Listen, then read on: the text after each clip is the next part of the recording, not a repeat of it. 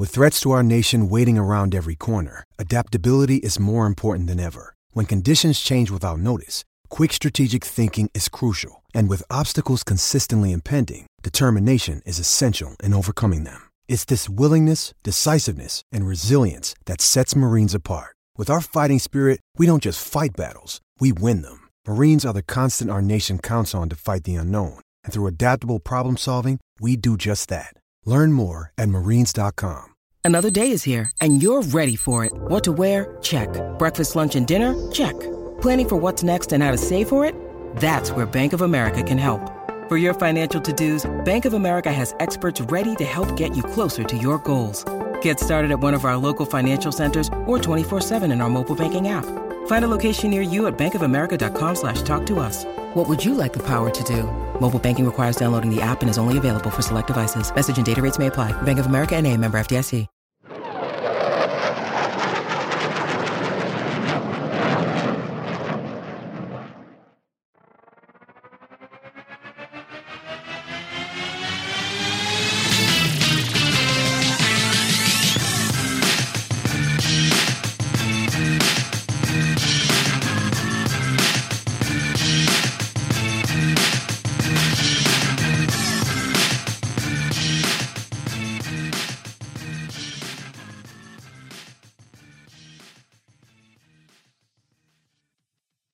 Welcome, everybody, to the Oklahoma Drill Podcast. I'm your host, Andrew. As always, I have my co-hosts, Matt and Vitor, here as well. And Houston, we have more than one problem. We have a ton of problems. The Jets are in a tailspin after a 54-13 loss to the New England Patriots coming off the bye week, when multiple players, including Corey Davis, said that the vibes in the bye were great and they were excited for this game and they were ready to come out swinging. And this was the worst game the team has played by far this season. Zach Wilson is injured. The sky is falling. It was a mess. We're not going to spend a ton of time talking about this game because we don't want to wallow in misery any further than need be, but we do need to hit some key points. Matt, we're going to start off with you. Go ahead and talk about the defense because they were quite honestly atrocious on Sunday. Yeah, you're going to have to forgive me for wallowing in misery a little bit on this. But after the Falcons game, we're like, oh, well, they just got too cute and they got overmatched. But you know what? They'll figure it out. And then this week, it was just absolutely horrible. It's like they've never seen a screen before in their life. We've been beaten by screens all year. Come on, just get a clue. They're going to throw screens against us. Every single team is going to throw a screen against us. And on top of that, we couldn't stop the run at all. They were getting chunks and chunks every single time they touched the ball. Every single thing that they could do, they did, and they did it without really anything stopping them in the form of defense. It was horrible to watch. I almost turned the game off a few times. I'm surprised I didn't. It's really hard to watch. And every single unit from front to back needs to do better. What do you guys think? Yeah, I know that the game was bad because I watched more NFL Red Zone than the Jets game in the second half, and I never do it. But it was hard, It was Matt, I don't know what you have, but you always predict things correctly. Like last week, you were the only one that said we're gonna come off flat out of the bye. It's gonna be a bad game. I was like, Matt, what's Matt's thinking right now? This is not Rex Ryan anymore. This is not Adam Gase. This is Robert Saleh. He's going to get this team ready, right? It's a new coaching staff. But it felt like I have already watched this game a billion times. Post-bye week, everybody thinks the team's going to be ready. He's going to compete against a great team, the Patriots, whoever. I felt the Jets are going to compete because they're going to be ready. The changes were made. Wilson was going to play better. The defense was going to play better. Flat. Defense, no response. It looks like Saleh and Ulbrich, they're not on the same page. Saleh wants to play lagged defense, and Ulbrich wants to blitz the hell out of the other teams. And the Jets right now, they don't have a middle ground. Who they are? Bend but don't break, blitzing on every third down. Makes no sense. And Josh McDaniels, on the other hand, is a guy that knows who he is. He's going to run trap gap schemes on the ground game. He's going to run tight end screens, running back screens against the inexperienced linebackers. He's going to run a couple of trick plays. He knows who he is. And right now, the Jets defense don't know who they are.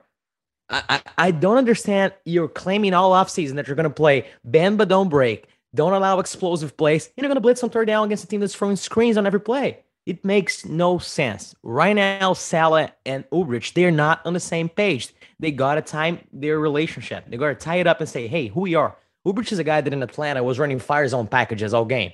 Yep. Salah only did it in San Francisco because they lost everybody. When Salah had a healthy defense, he was playing cover 3 quarters all game long, rushing 4.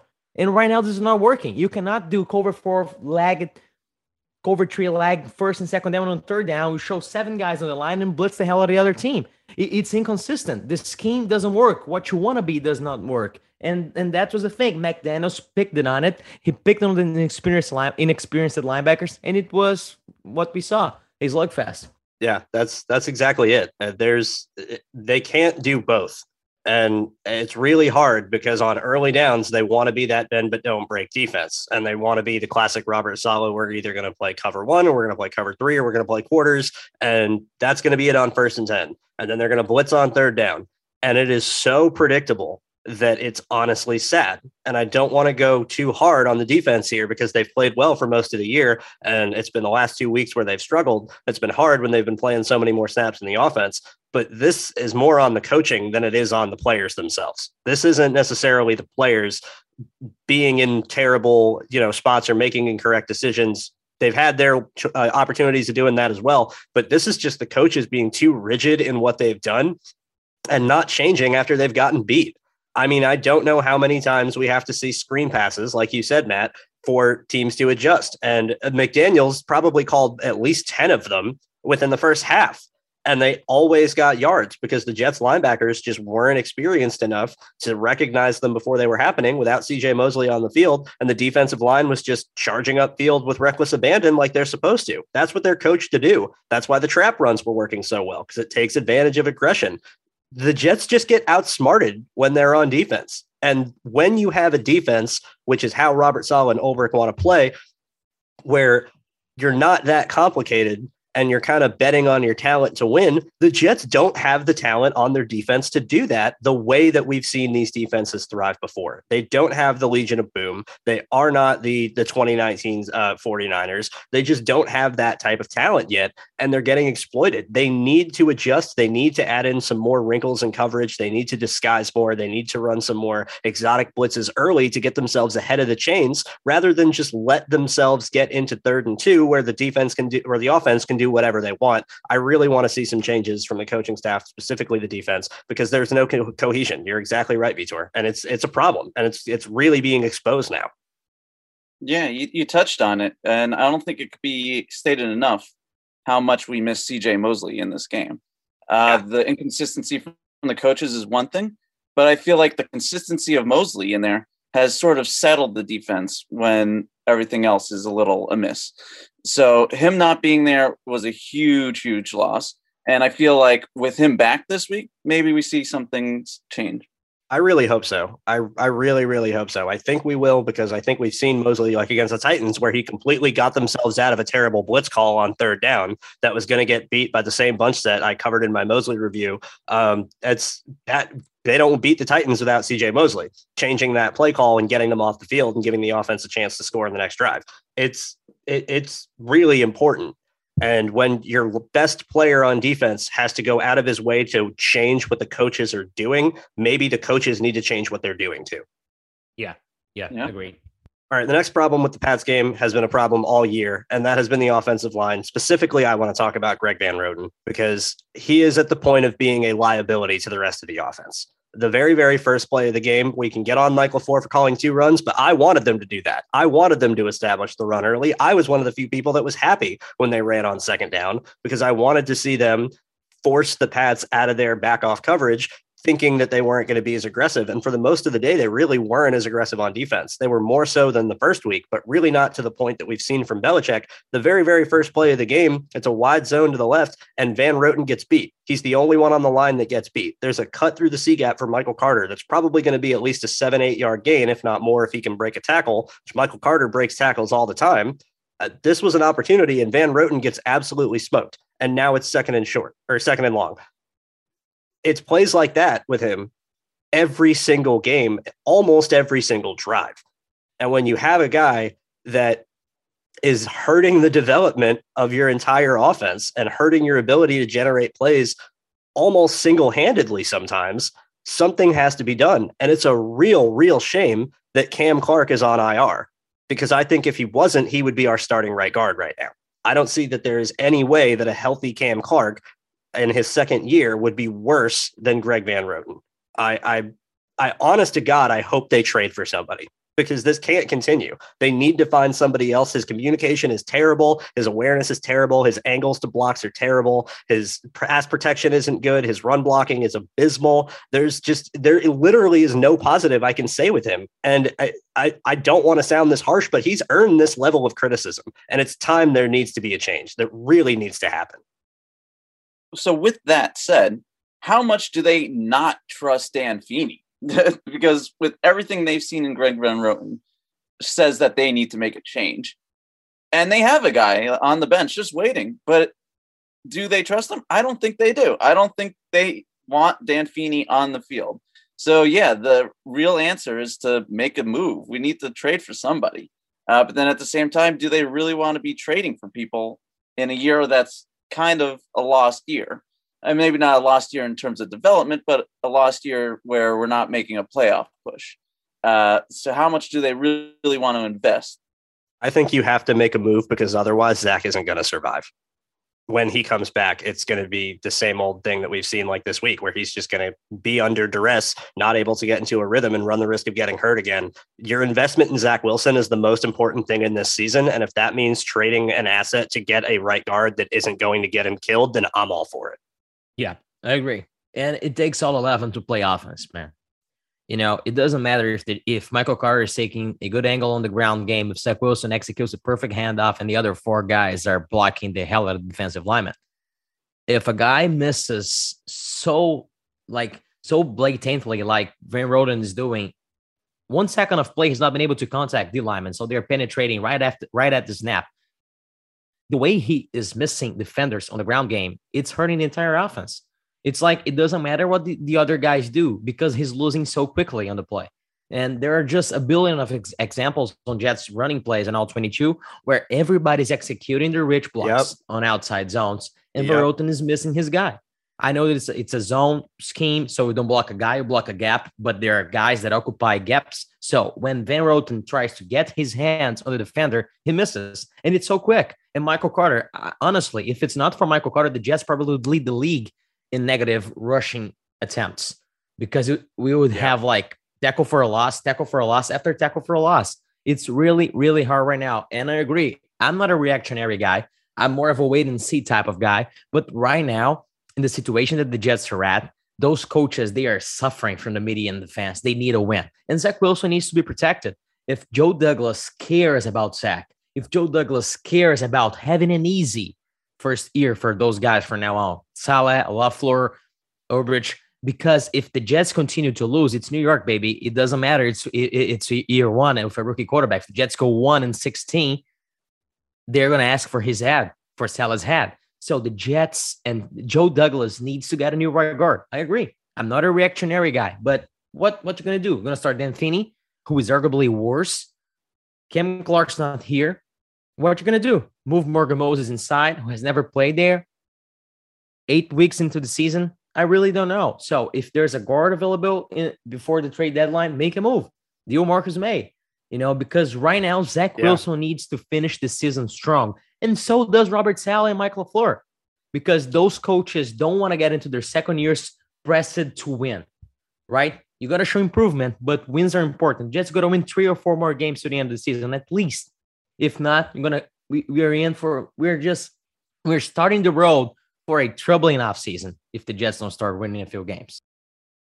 Now, I know we've talked about switching players' positions in season is probably suicide. But what if Becton comes back soon, and now we have Fant that's sort of free to move around? Would you at least try him inside at right guard, because for lack of any other player to put in there, even though it's not ideal at all to be moving him from left tackle to right guard? That's like, it's completely different.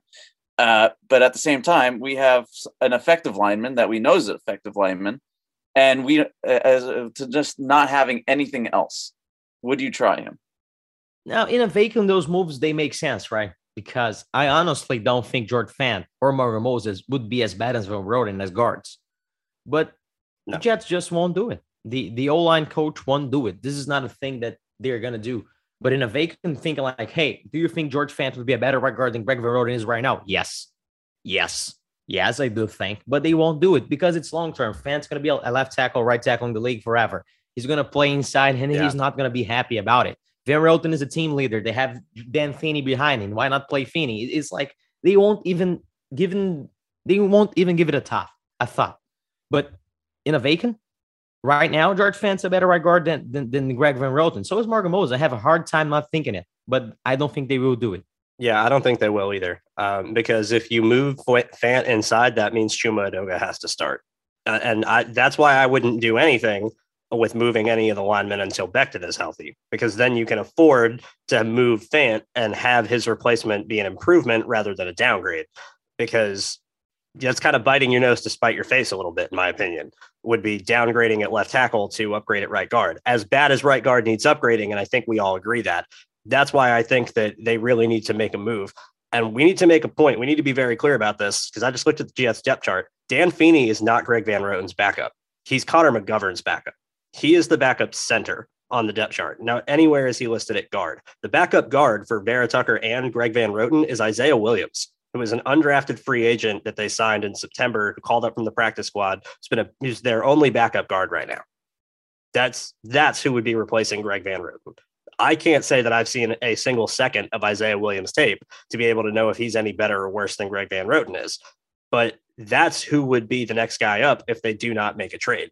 And that's why I think they have to trade for somebody. They don't need to go swinging for the fences. I'm not saying let's go trade a first-round pick for Zach Martin. Far from it.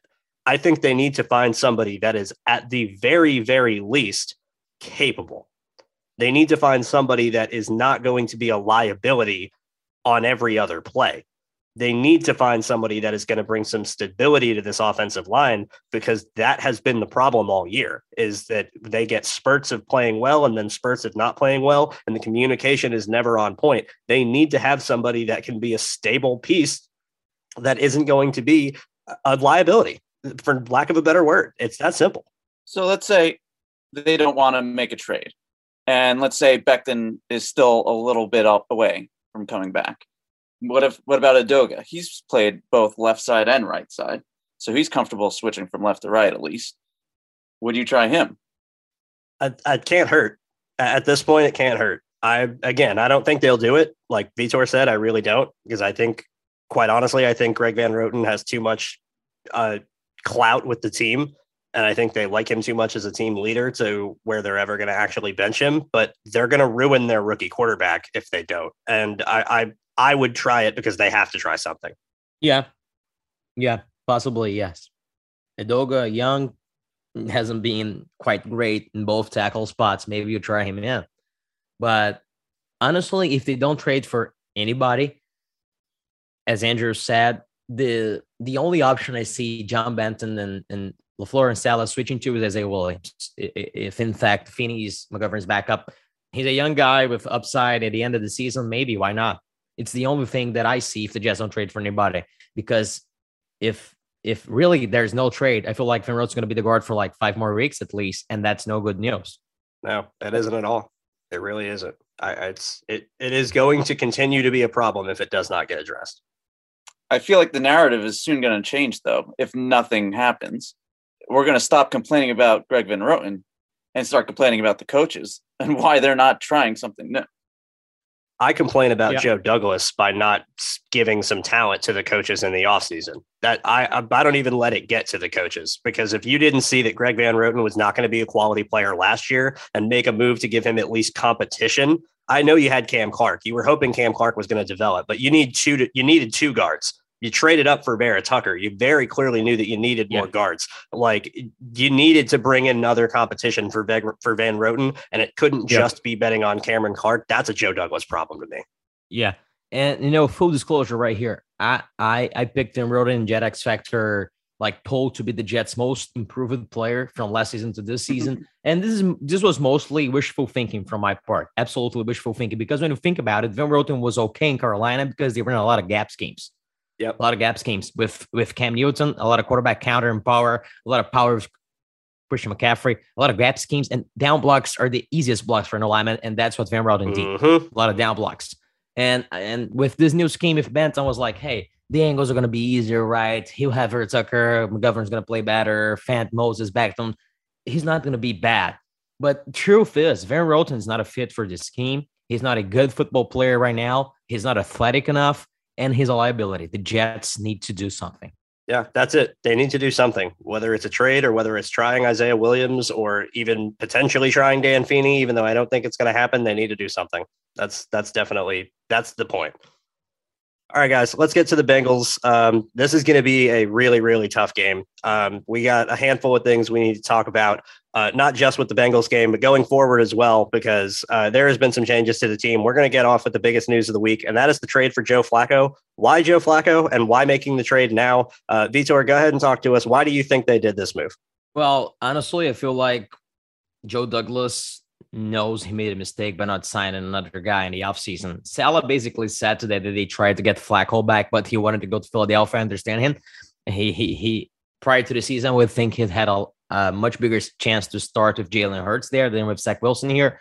But the Jets should have been more aggressive to try to get a veteran quarterback for Zach Wilson. No doubts about it. And right now, this Flacco move, because since the Jets just said that White's going to start, tells me that Saleh, Douglas, and LaFleur think they need an experienced guy in the room. Clearly, because they would not have signed Flacco to be the backup for White for a couple of weeks and then do what? Just circle around the facility? No. They think his presence is going to help Wilson in any way, in some way. Because if or not, they wouldn't have traded for him. They would roll with Mike White and Josh Johnson.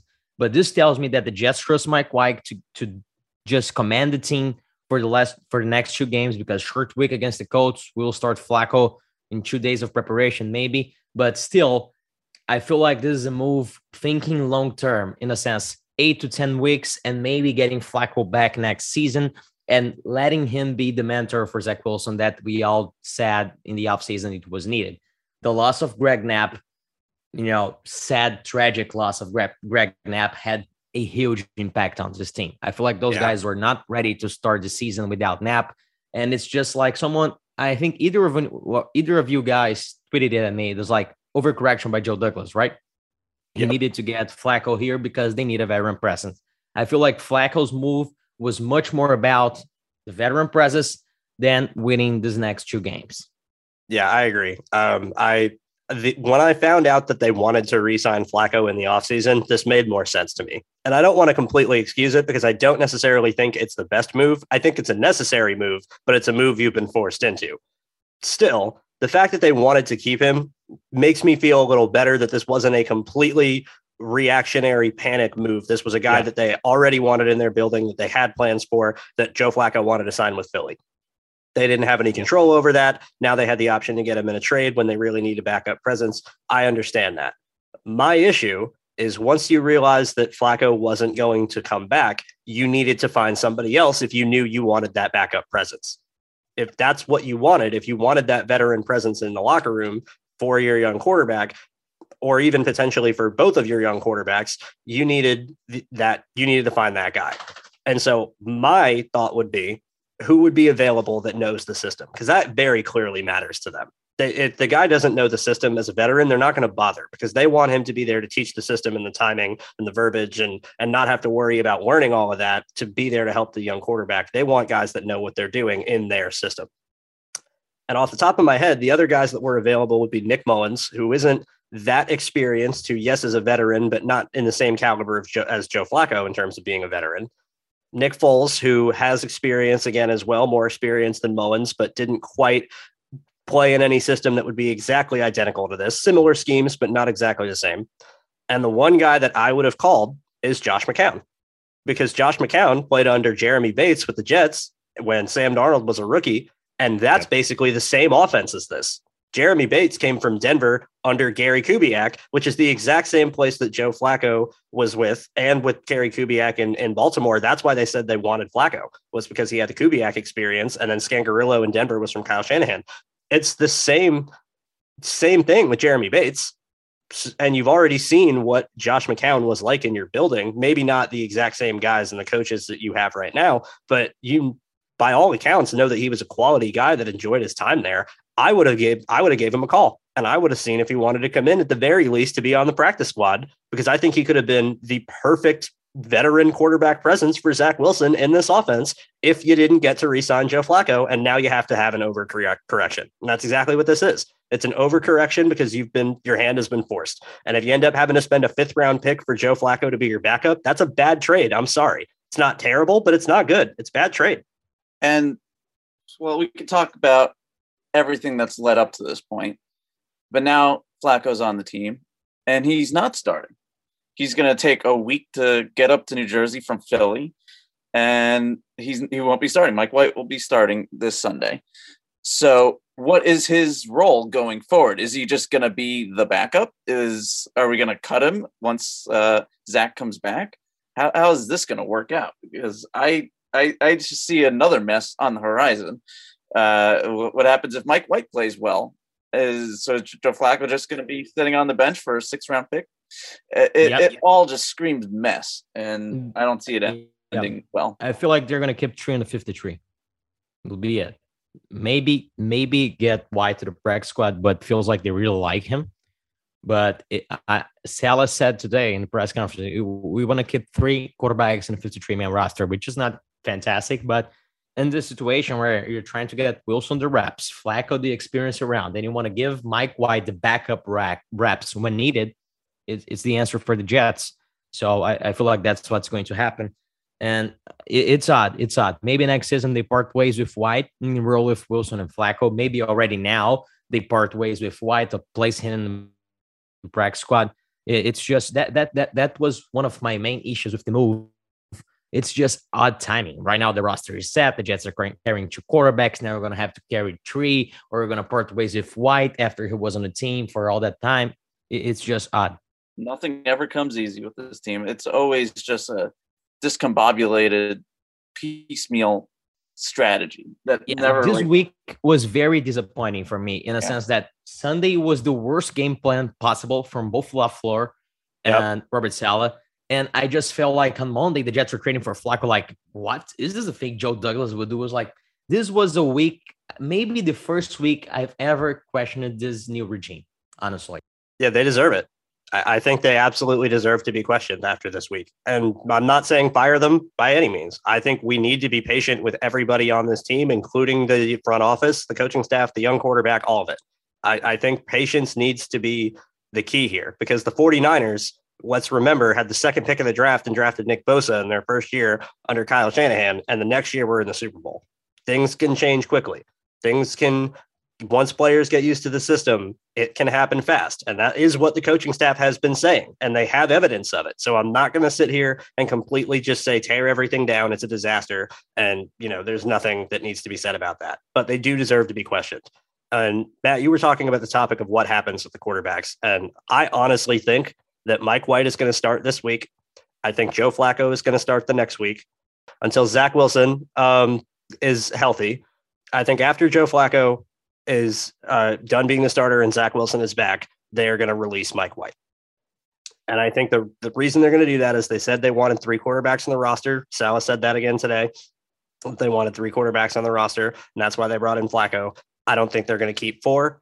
I think Mike White is the sacrificial lamb. I think they've realized the mistake that they made. And I think that if they signed Flacco and in the offseason and kept him like they planned to, that Mike White would probably be on the practice squad, if not replaced by Josh Johnson. And I think they like Josh Johnson on the practice squad because he's mobile. And so when they go against mobile quarterbacks, they already have a guy on their scout team that can replicate that quarterback. They don't have to worry about having, Mike White, who is a pocket passer, on their scout team. And then you're going against Josh Allen twice a year, and you need a guy that can move around and scramble and be a threat on the run. Josh Johnson can do that on the scout team. I think that's why he stays in the practice squad.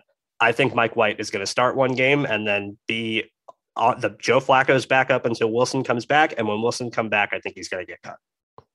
Can you imagine if Mike White has like a really good game and he pulls out a win this week? No, I actually can't do that. I honestly, I can't. I'm a Mike White fan. Yeah, I believe in White. No, I don't. But honestly, I think he can play well. Win, I don't think Jets will win, but I feel like White can put up a good game statistically, like 20 for 30, 220 yards, 1 touchdown. Basically, this with a bunch of checkdowns to Michael Carter. And anytime he throws over 10 yards, it's going to be over the receiver's head and picked. Possibly. That's what I saw against New England. I saw a handful of times that it was noticeable how much less talented he was than Zach Wilson, where easy completions where he had receivers wide open for easy completions, and he just went right over his head. The interception to Kyle Duggar, which I still don't think was an interception. I think the ball was on the ground. That's beside the point. Not. I don't think it was either. But regardless, that was a bad overthrow.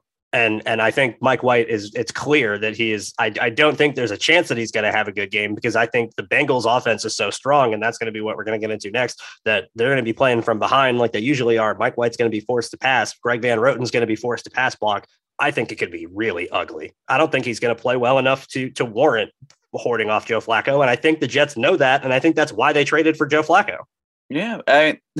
The only way I can see him having a good game is if Mike LaFleur and company have a change of heart in how they look at their game plans and somehow change their game plan to exactly what it should have been the whole time with Zach, with quick passes, man beaters, using a lot more, and getting away from these 2 tight end sets. If they start doing exactly what they should have done and they start looking better as an offense, it might turn some heads, but it'll piss me off. Me and Vitor talked about this, how if they all of a sudden figure things out with Zach not available to them, that would just irk me to no end.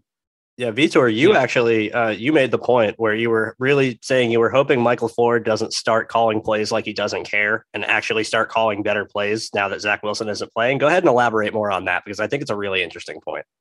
Yeah, I feel like LaFleur is overthinking, just like Wilson. When he sees his call shit and when he game plans, he's like, man, you'll like put Zach in a bad situation. He might make a mistake. His head might spin. He might struggle for a couple games, because after the Patriots game, we saw traumatize Zach Wilson, and LaFleur just wants to avoid that. He just simply does not want to traumatize Zach Wilson again. And he's basically overthinking his play calls. That's what I think. And if White, man, he does not care about Mike White, honestly, quite frankly. He doesn't care if Mike White's going to overthink. He doesn't care if Mike White's going to get traumatized. Mike White's a backup quarterback. He's not the franchise. Zach Wilson is the franchise. So he's just going to call the offense. He's just going to call the offense. Hey, go quick game, hit it off. And Mike White can execute the offense. I honestly feel like Mike White can have a Nick Mullins type of game with the 49ers, a guy that might keep them in the game and is not just, he just simply isn't talented enough to win it, but might just keep them in the game to the end. And honestly, I feel like LaFleur might call his best game for him, because he will play, he'll call it without fear of hurting his quarterback. This is the worst thing as a play caller. When you're calling plays and you don't trust your quarterback, or you're afraid that your quarterback is going to suffer from executing it, it's going to make him overthink and his head spin. With White, he doesn't care if his head spins, because he's the backup. Just call the play, call the offense. It's like the toughest play. Go ahead, just do it. And that's what I think. I feel like LaFleur will be more free calling the game. Yeah, I could see it. I could definitely see it, especially when you have a guy like Zach Wilson, and I think Mike LaFleur is just as guilty as Wilson is. You want to dial up the deep shots. You want to show off that arm. You want to try and stretch the field, maybe more so than you should, or maybe before it's set up for you to do so. And with Mike White, you're not going to be that eager to be launching bombs downfield. You're going to have to focus more on the quick game. You're going to have to focus more on getting the ball to your playmakers in space. And it might end up being a better game plan with a worse quarterback executing it. And that could be what we end up seeing. Yep. And it could be competitive. Like you said, I'm skeptical about Mike White. I'm going to be honest. I really am. But I could see the play calling and the rest of our playmakers doing enough to mitigate Mike White enough to be somewhat competitive. Besides a more freely approach from LaFleur, I feel like he'll be more willing to give the ball on space to Elijah Moore, Michael Carter, etc. And then there's going to be a good combo for the Jets.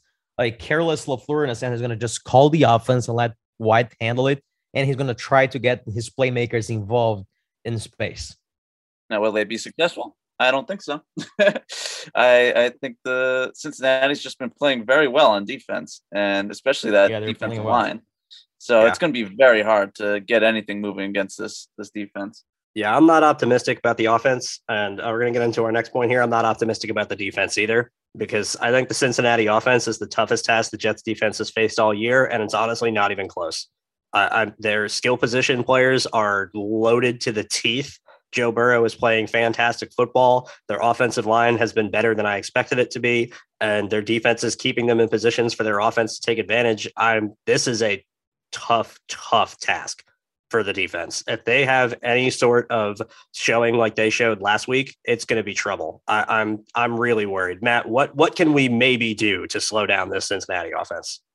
Our defensive front needs to find their legs again.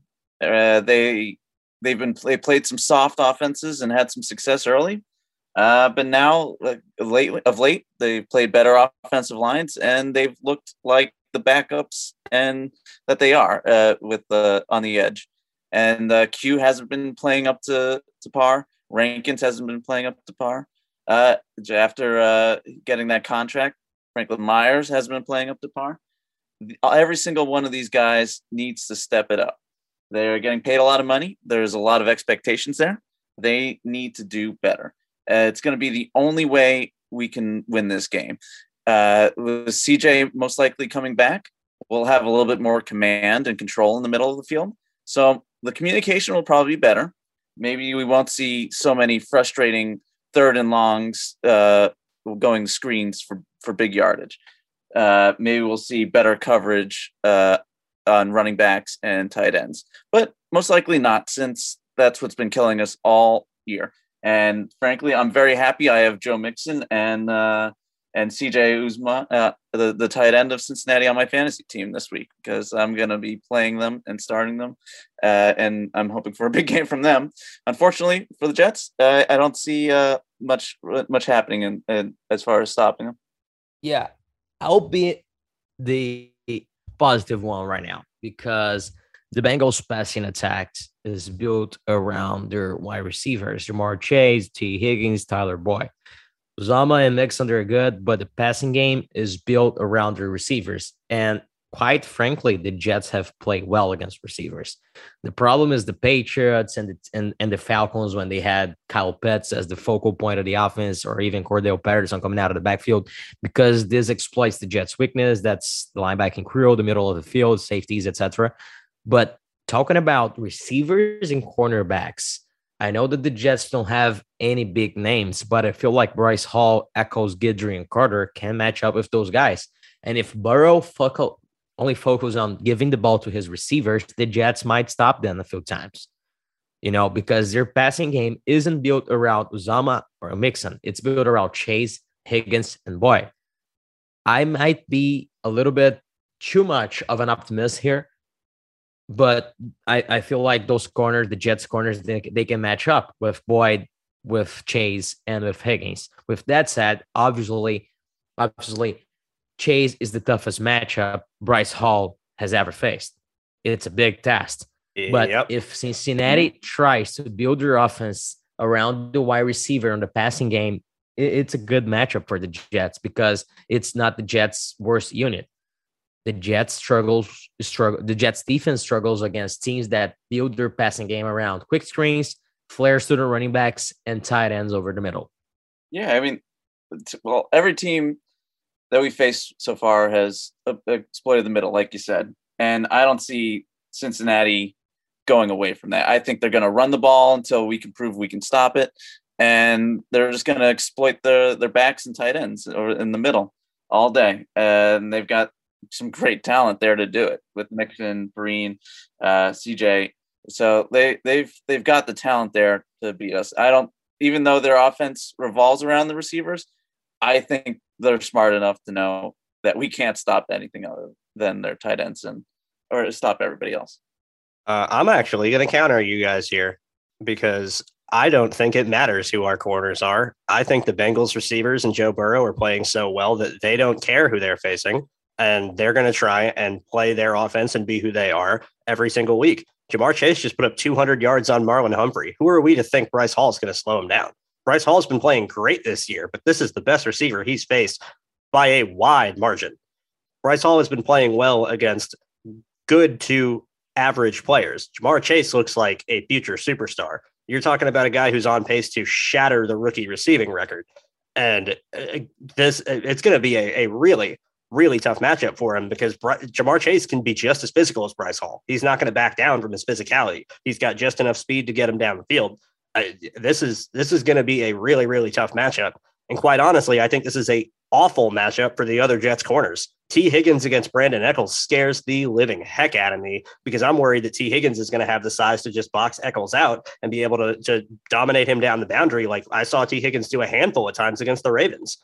We've already seen that Echols can struggle in that area. If there's one area where he hasn't been his best, it's been going against bigger receivers down the boundary and playing up to the ball because he's a smaller corner. Tim Patrick got him on a go ball against Denver where he kind of got lost. I'm worried we're going to see that again. And let's not forget Tyler Boyd, who I think is one of the most underappreciated players in all of the NFL, who's just been a quality pro receiver, regardless of where he lines up. Yeah, it doesn't slot outside, doesn't matter. He's just going to get his yards. He's going to get open. It doesn't matter what route he's running. It doesn't matter where he is on the field. That's a tough matchup for Brandon Echols too. And I think Echols can definitely win his share of matchups, but I think this is going to be ugly. I think this could be Joe Burrow 450 and 4 touchdowns. Like this could be a real problem. Yeah. After listening you say what you just said, probably you're right, and I'm wrong. There's no other way around it. Those receivers are pretty damn good. The Jets corners, after all, they are inexperienced. They played well against subpar competition, and the Bengals might as well just ragdoll the Jets, probably. And I love the Jets corners and how they've played this year. In my bye week preview, I said they've been the best unit on the team up until the bye week, and I believe that, and I'll stand by that. But this is a different caliber of team and a different receiver unit that they're facing that they haven't faced yet. This is a different caliber of challenge. And it's not just the receivers, it's Joe Burrow. Joe Burrow is so good at reading leverage and putting balls where his receivers can adjust to it, to where even if the DBs are in position and they have good coverage, he's going to be able to have such good chemistry with Chase and Higgins, where he's just going to put it back shoulder, put it slightly out in front, and they're just going to catch the ball anyway. It's almost indefensible. And that's why I'm kind of sitting here being like, you kind of have to sell out to the pass and force them to run the ball. And I don't know if that's a good strategy either, because Mixon's a really good running back. This is a damned if you do, damned if you don't situation, in my opinion. I think I know where we're trending for our score predictions. Yeah, I think so. I think we might all be on the same page this week.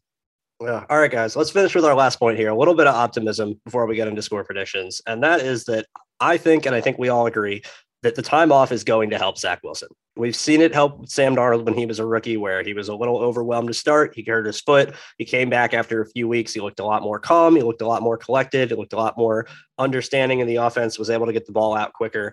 I think we can see that happen with Zach Wilson. We've already seen it happen with him at BYU. His sophomore year, he was hurt. He didn't play as well. He got his shoulder surgery in the offseason. He was hurt. He came back the next year, and it made him played so well. He was the second pick in the draft. We've seen what he can be like after an injury. We've seen that he has the ability to improve. And if there's one thing we know about Zach, it's that he is confident, he is driven, and that he is going to want to be on everything that he can to get better, so that when he comes back out the next time he gets to play, he is going to play as well as possible. I think that this could be a blessing in disguise, especially with right now with how the offensive line's playing. It may be good to have an injury that isn't terribly serious, let him get healthy, give him some time off, give him some time to have a break, watch how Flacco studies, watch how Flacco dissects the offense, get the veteran presence that he's been lacking for so long. I really think this can be a positive in the long run. Yeah. It's like Zach was overthinking. We were all talking about it.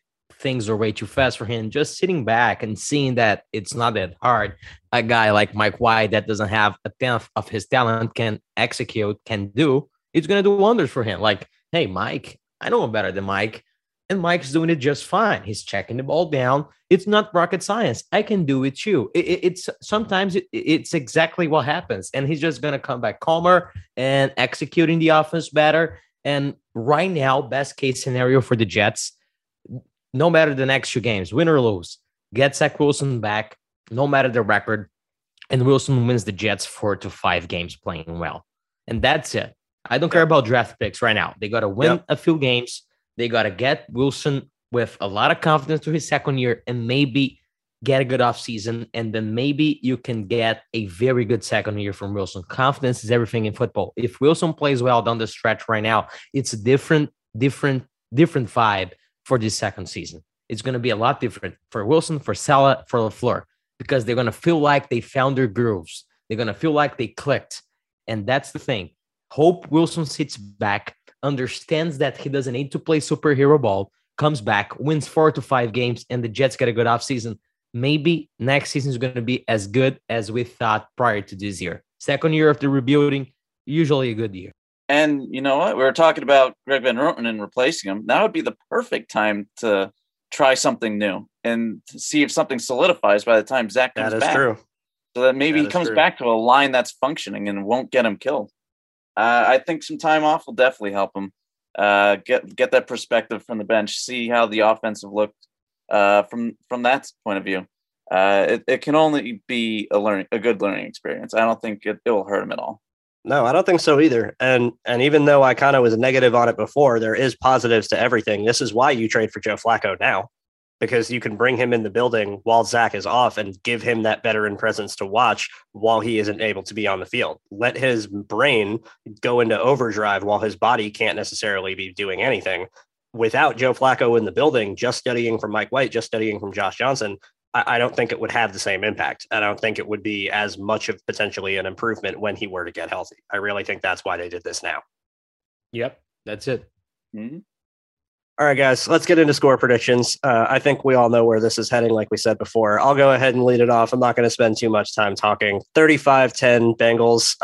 I think that Joe Burrow is just going to light the Jets' hair on fire.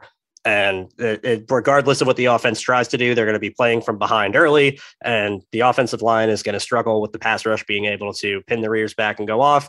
I don't think Mike White is going to be able to do enough to make this a real competitive game. I think the Jets skill position players might have some good plays, maybe 2 weeks in a row with a touchdown for Elijah Moore, but 35-10 Bengals. I'm not expecting a good game at all.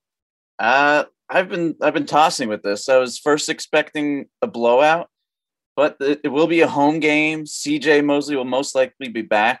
Having that general in the middle might just solidify things enough to make it a close game. I still see us losing, but I don't think it's going to be as bad as I first thought. So I'm going to go 24-19 Cincinnati. Wow. Yeah, I was afraid Matt was going to say 24-10 because that was my prediction. I feel like the Bengals are going to win 24-10.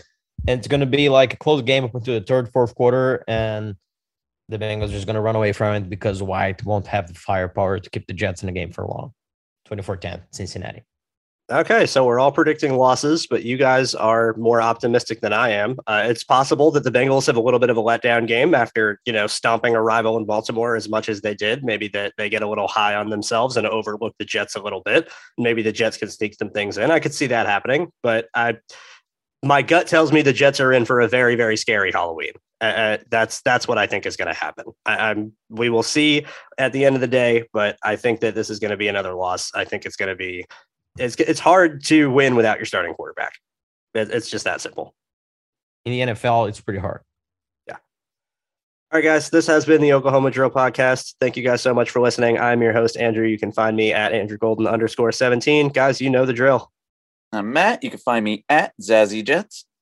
And I'm Vitor, and you can find me at Vitor Paiva M. As always, it's at OKD Podcast on Twitter. Thank you guys again for listening, and we will be back next week to review the Bengals game and assess where the Jets are going forward again. Thank you so much. Bye-bye.